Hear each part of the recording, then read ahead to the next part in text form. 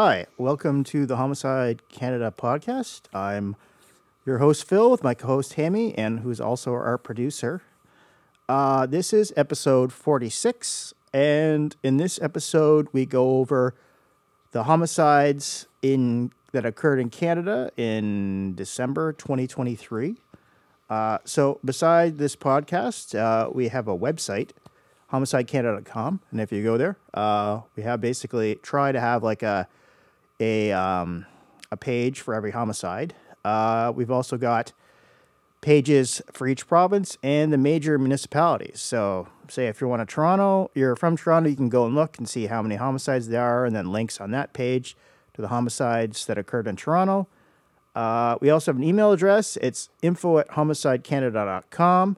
I've been trying to check that more frequently. And so, yeah, if we've missed a murder in that, you can hit us up there and tell us, because, yeah, we sometimes do miss them. We try to do as good a job as we can. But, yeah, it's definitely, if we've missed one, let us know. And also, we're on Instagram and Facebook. I think basically just put in your search, Homicide Canada, we should come up. And, yeah, you can message us there, too. Also, we're on Twitter, homicide_Canada. You can always, DM us there as well. Okay.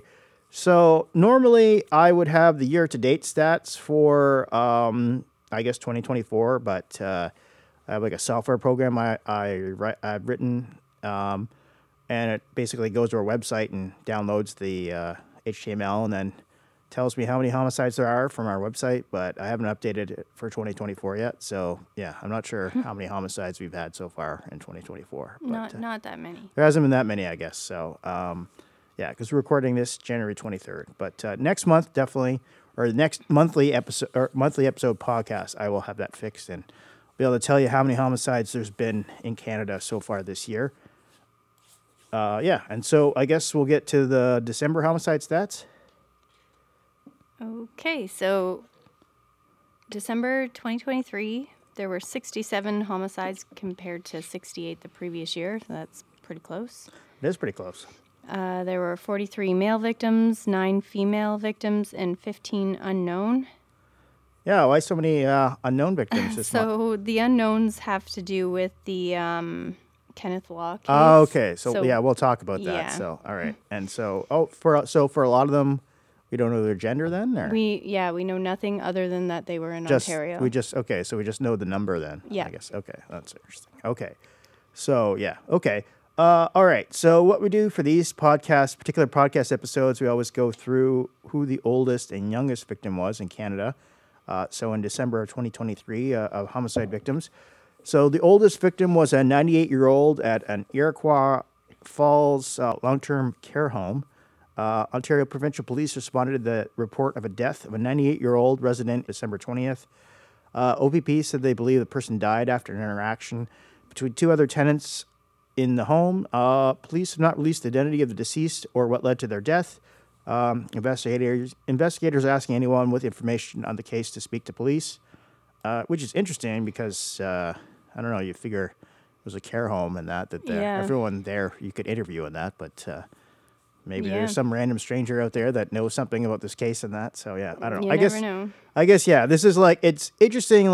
It doesn't happen that often, but there's a few, I think, at least a few every year of one of these weird care home murders where, one of the other residents, I don't know, I would have to guess that they probably have dementia or something like that. Or that there's a lot more than you would think. Yeah. But I guess that's, someone falls. It's kind of sad, obviously, yeah. If you're 90 years old, it's, probably not going to take a lot for you to die, unfortunately. So, yeah. And so it's interesting that there's two other tenants, so they kind of tag teamed this poor person. But, yeah, so I don't know. It's getting older is sometimes kind of tough and sad way to go at the end. But the person made it 98, so I don't know. That's better than some people. So, yeah. All right. So the youngest was a 1.5-year-old boy at a daycare in L'Assomption, and that's in Quebec.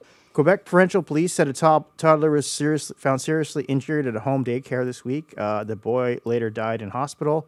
Police said the suspect from Notre Dame de Lourdes, Quebec, was arrested on December 8th.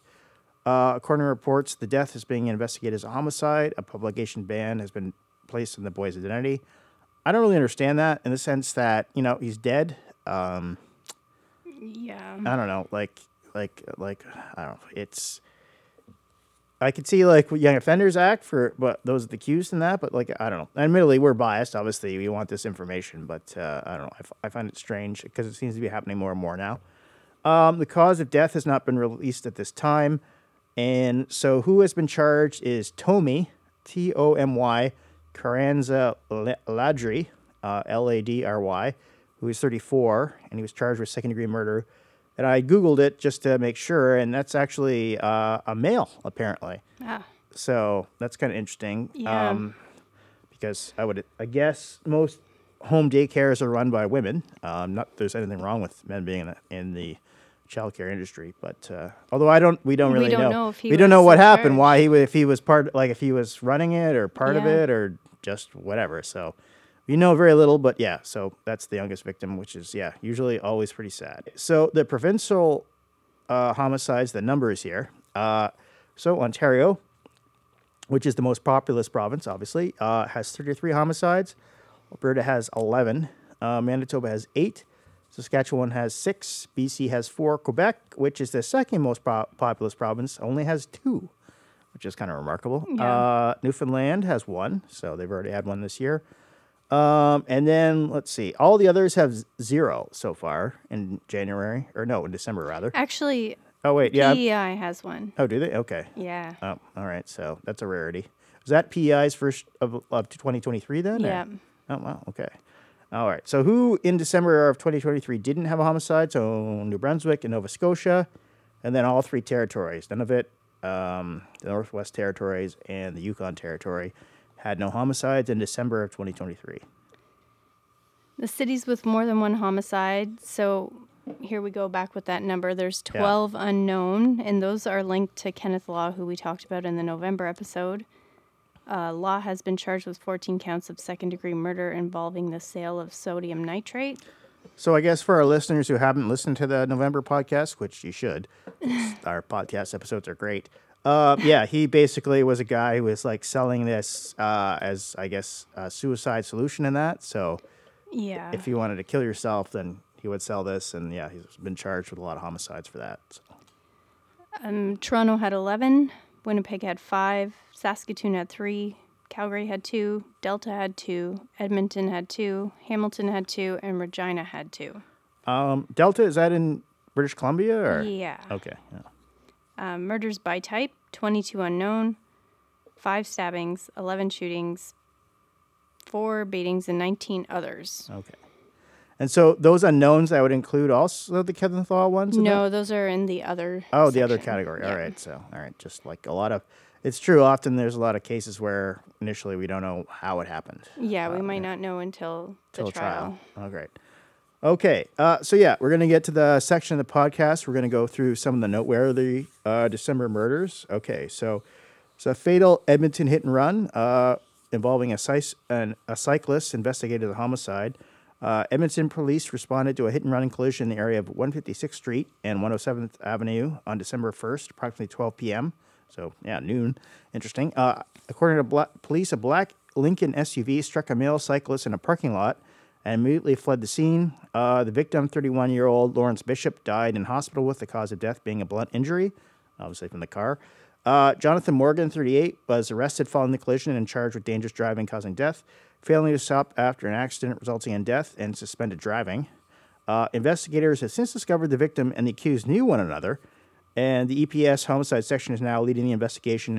Investigators continue to ask witnesses and those who have dash cam or home security footage of the collision or events leading up to the collision to please contact Edmonton police. So, that's kind of interesting. The fact, originally, noon, and this guy in this big SUV hits this cyclist in that, and then, they find out that they actually know each other in that, so. Yeah. PEI RCMP make 2 arrests in connection to the disappearance of Tyson Blair McDonald. Is Tyson a male or a female? Male. Okay, yeah. PEI RCMP arrested 2 youths in connection with the disappearance of Tyson Blair McDonald on the evening of December 19th, 2023. Investigators located human remains in the Sorry Road and Milltown Cross on December 20th. The 2 youths are in PEI RCMP custody. The identity of the human remains has not yet been confirmed, and RCMP are working with provincial coroner to make the identification. Kevin Lewis, acting commander officer for PEI, said several charges are expected to be laid later, including homicide. RCMP continue to collect evidence in this case and ask anyone with information to contact them at 902-566-7112 or anonymously through PEI Crime Stoppers at 1-800-222-TIPS. And so this Tyson Blair McDonald, do we know the name then? Or not the name, rather, the age of this individual? Or I'm not 100% sure, but he's young. Okay, so do you think he's also under 18 like the people charged? Maybe under 20. Under 20? Okay, yeah. Interesting. Yeah. So homicide and PEI. That's got to be kind of a bit rare, usually. Okay, so the next one. So police investigate the death of Mark Hoffman and his dog in Logan Lake Community Forest as a homicide. So RCMP said Mark Hoffman and his dog were found dead in the Logan Lake Community Forest and Monday, December 18th. He was last seen leaving his Kamloops, BC home around about 24 hours earlier, and the green Ford Explorer he's driving was also found nearby. Southeast District Major Crime Unit said the homicide happened west of Highway 5th off of Inks Lake Road. We are urging the public to assist in this investigation. We're particularly interested in speaking with anyone who had interactions with Mark Hoffman on December 15th or 16th, or anyone who was in the vicinity of the crime scene during that period, said Inspector Brent Nowakowski. So I looked it up, and I guess the CBC has an article, and they have a picture of his dog. So the dog is dead, too. So both him and his dog were found dead. The dog seemed to be a decent size to me. I don't know, maybe 50 or 60 pounds, if I had to guess from the picture. And then the age of the victim, I guess it hasn't been reported anywhere, but from the photo I saw, it looked probably 60s.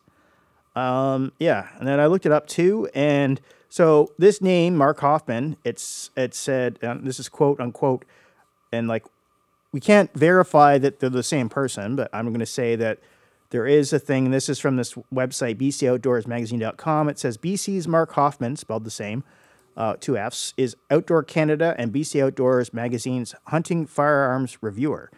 And yeah, if you go there, if you basically go to bcoutdoorsmagazine.com and the website, he has a bunch of articles where he's like reviewing firearms and that. So I don't know what that's about. He's also on LinkedIn. Well, there's a guy named that on LinkedIn from BC. So yeah, I don't know. It's seems a little odd. And also, yeah, the fact the guy's like the firearm reviewer and that, like, I don't know. Yeah. Obviously kind of weird. And obviously an older gentleman too in that, so I don't know what exactly was going on there. So yeah, not a lot of info on this one, but both him and his dog dying is unusual, I think, usually, but I'm sure there's probably some other cases we cover where the dog's dead too. But yeah, anyways. Okay, so anyone with information is asked to call the Southeast District Major Crime Unit, I guess in BC, their tip line at 1-877-987-8477. Toronto Homicide 72. Vangeli Keskinov charged with manslaughter in relation to the death of Vinko Skoko. Toronto police responded to a medical complaint in the Bowstead Avenue and Roncesvalles Avenue area on December 26th at approximately 9:05 in the morning.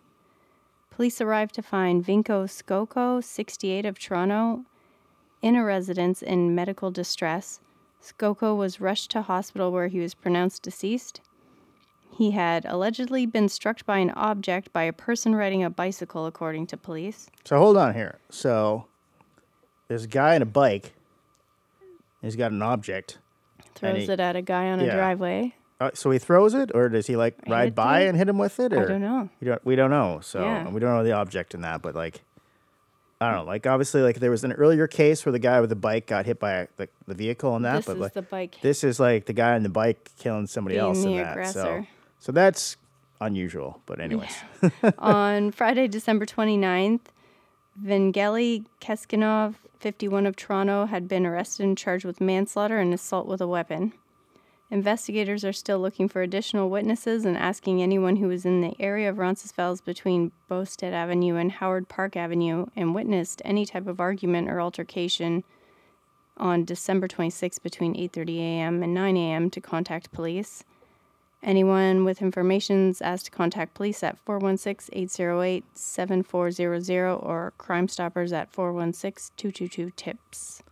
So yeah, like 9:05. That's pretty early in the morning then. So Yeah, on Boxing Day, yeah, it's weird. Do we know anything about the victim then, or just the name and the age, or? No, he honestly, he just looked like an old man. I wonder what it was. I wonder what the argument was about.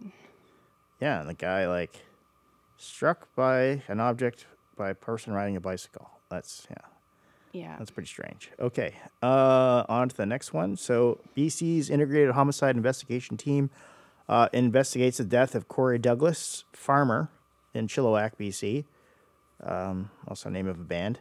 The Integrated Homicide Investigation Team deployed to Chilliwack after the Upper Fraser Valley Regional Detachment, RCMP, notified that human remains have been discovered in the 46100 block of Princess Avenue in Chilliwack on December 27th. The IHIT identified the deceased as 35-year-old Corey Douglas, farmer of Chilliwack, in hopes of advancing his investigation. So that's kind of interesting. They're kind of they identify the guy because they want the public's help in that. They're just not doing it because you should release that information. Yeah, they just do it when they need help. Yeah, that's what we feel we're biased, but I think when it's homicide, people should know that information. So IHIT is working with its partners in Chilliwack to canvass the area for witnesses and to collect CCTV, said Sergeant Timothy Pierotti. I'm hopefully pronouncing that correctly, of IHIT. If you have information regarding Mr. Farmer and his whereabouts in the time leading up to his death and have yet to speak with police, now is the time to come forward. IHIT is asking anyone with information who has yet to speak with police to contact the IHIT information line at 1-877-551-IHIT or 4448, or by email at IHITinfo, all one word, at rcmp-grc.gc.ca. Is there a photo of him at all we have, or anything? No, I didn't have a photo of him. Okay. Okay. Ontario Special Investigations Unit is investigating the circumstances surrounding the death of a 21-year-old woman at a residence in Thunder Bay in which police did not respond to 911 calls. The Ontario Special Investigation Unit is investigating the circumstances. Thunder Bay Police Service received a 911 call about a domestic disturbance at a residence on Ray Boulevard at approximately 2 a.m. on December 30th.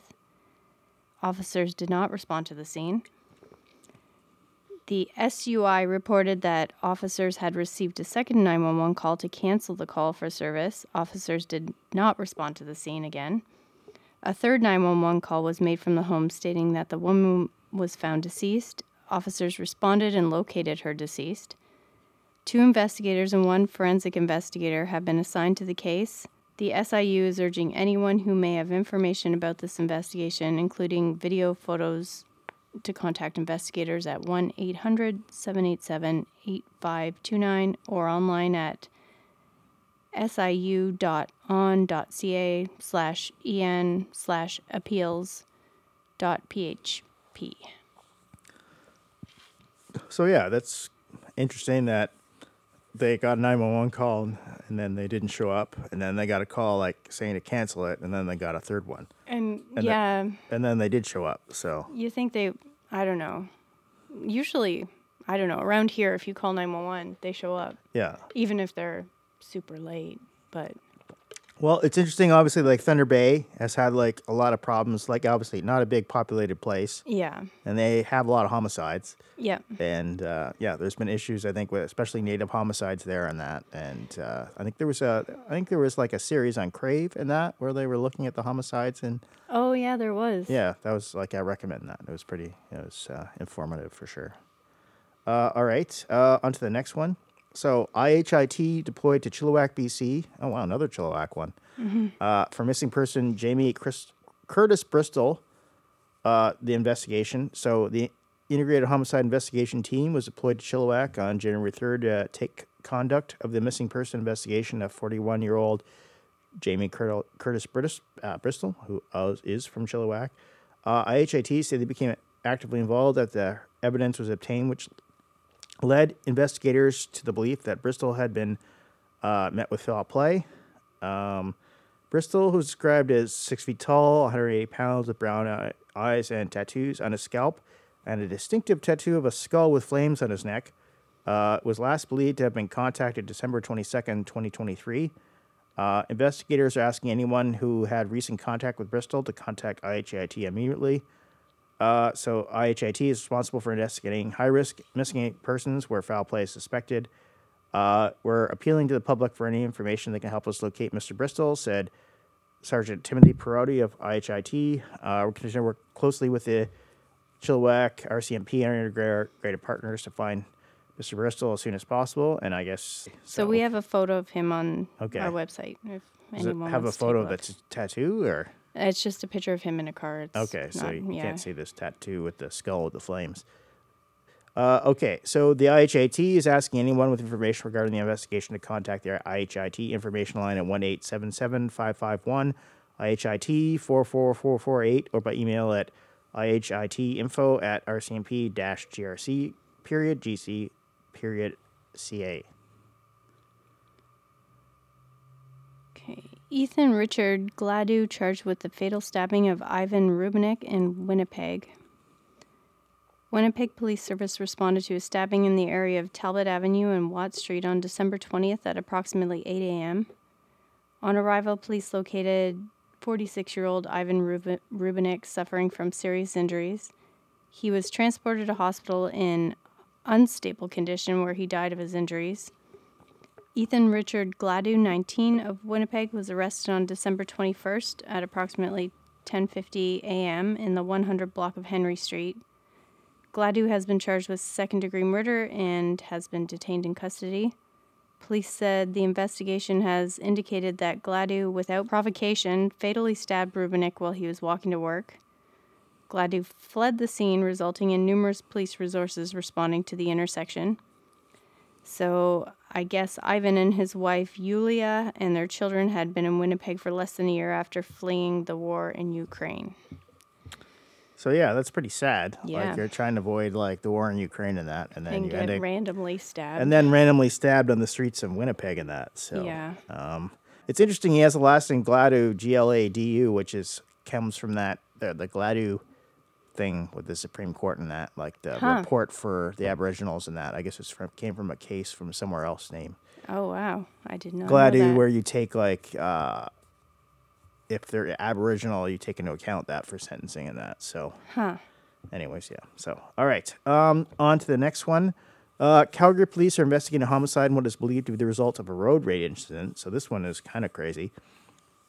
Calgary police responded to a call from a passenger who was riding in a red 2004 Chevrolet Aveo, who reported they were involved in an ongoing road rage incident while traveling around several roads in the Northeast on December 12th, 2023 at approximately 12:30 p.m. A lot of like daytime murders this time. Police said a 2002 GMC Sierra, so these are both fairly old cars, was reported to be driving erratically and swerving in and out of traffic, and was alleged to the driver flashed a knife towards the occupants of the Chevrolet Aveo. The altercation is believed to stem from a non-injury hit-and-run collision that occurred between the two vehicles shortly after the call was made to 911. Operators told the occupants of the Chevrolet Aveo they were directed to disengage with the driver of the GMC Sierra, but they continued to follow the vehicle. According to Calgary police, the altercation continued to escalate. The driver of the GMC Sierra pulled over and exited his vehicle in the 6900 block of Temple Drive Northeast. Shortly after, the Chevrolet Aveo drove past the driver of the GMC Sierra, and it's believed he kicked the passenger side of the vehicle. The Chevrolet Aveo then stopped and reversed into the driver of the GMC Sierra. I shouldn't be laughing, but who was then struck and pushed into a nearby tree. As a result, the driver of the GMC Sierra sustained fatal injuries and was declared deceased at the scene.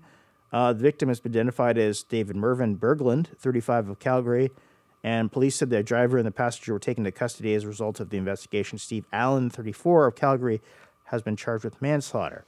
So, like... That's a wild one. It's like the two people, I don't know if they're both guys, but there was two people in the Chevrolet Aveo. They called the police saying there's a road rage thing.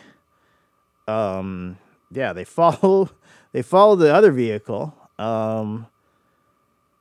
The guy in the other vehicle gets out and kicks their vehicle, and then they decide to I don't know. Anyways, basically they stopped and reversed into this other guy. So yeah, I don't know. Like that's and they were told just to to kind of let it go. Let it go. Like obviously if somebody kicks your vehicle, you can't kill them.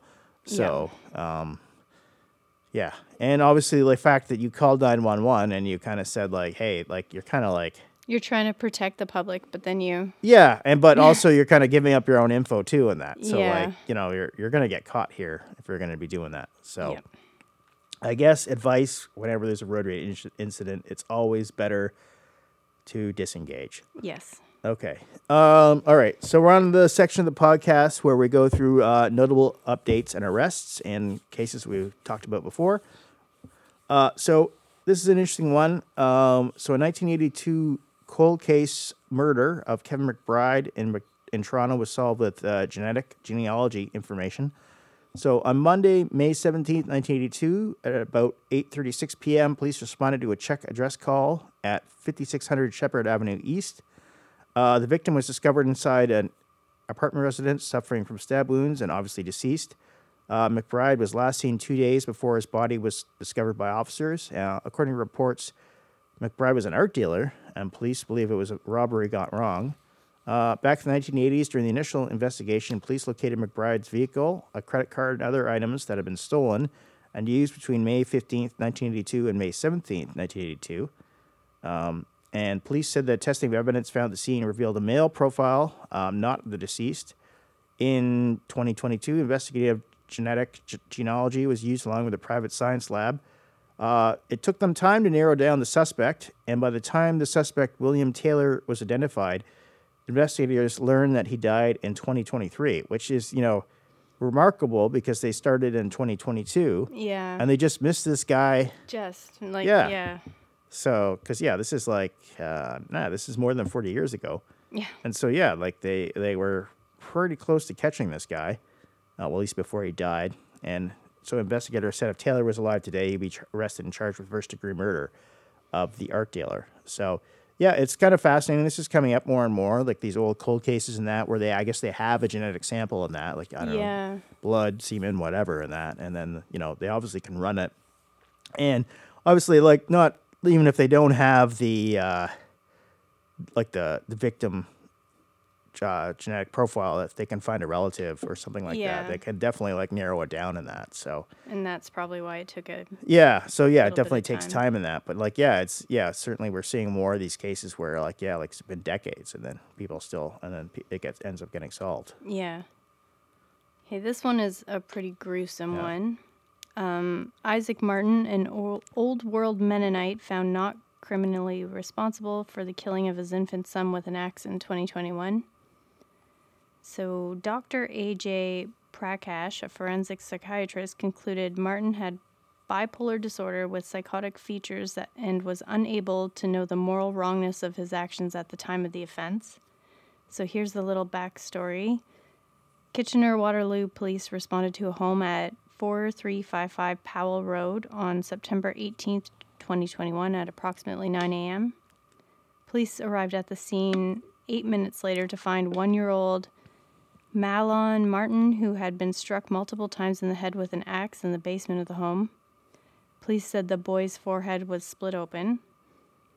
According to reports, the victim's mother heard strange thumping noises coming from the basement. When she went down, she saw her husband standing over their son and saw Isaac Martin strike the boy with the axe. Martin fled the scene and was arrested nearby in a barn on the property.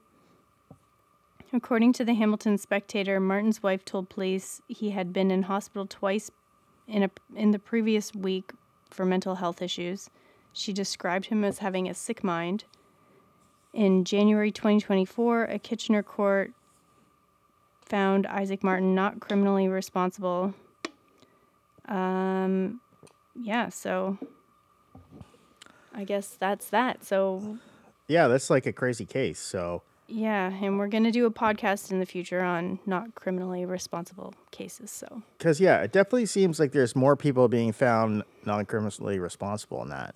Yeah. So yeah, I think it'll definitely be interesting. I think to kind of go over some of these cases in that because like they're definitely interesting and yeah, it's there's a lot more to this case, but yeah. I figure if you want to read it, you can just Google him because it's pretty gross. Okay. Yeah. Yeah.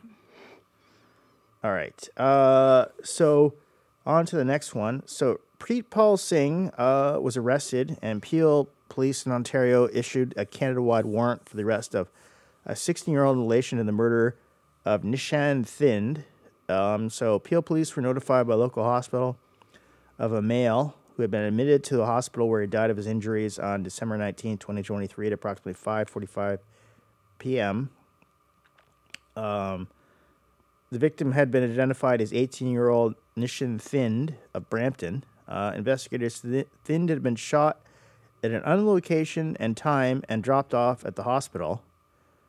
That's kind of wild in that. So, and then on Tuesday, January 9th, 2023, police executed a search warrant at a Brampton residence and arrested 18-year-old Preet Paul Singh. And we have a picture of him on our website. He was charged with accessory after the fact to commit an indictable offense. He was held in custody and to appear before the Ontario Court of Justice in Brampton. So he was, so this Preet Paul Singh was arrested, but he's only accessory after the fact. Whereas the 16-year-old, there's a warrant for him. He was the one who charged with the murder then, or will be charged when they locate him.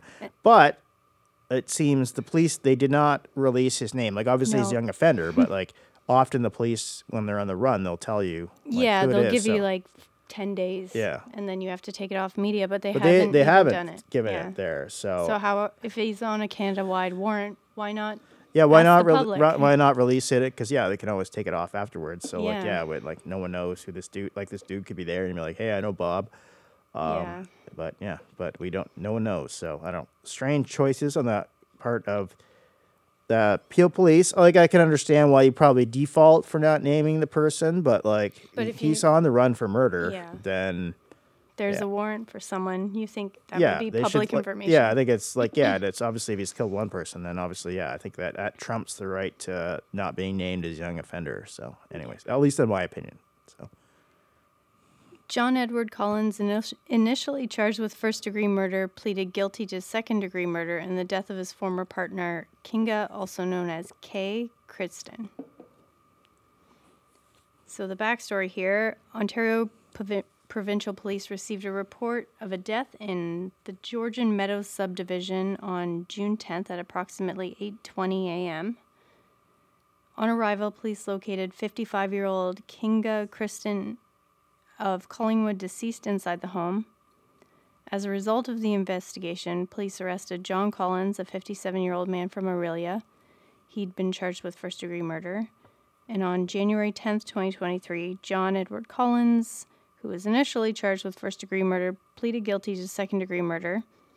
According to CTV, during the trial, the court heard that Collins had joined Kristen in bed at their Collingwood home before he snapped and struck her multiple times with a golf club as she screamed and pleaded with him.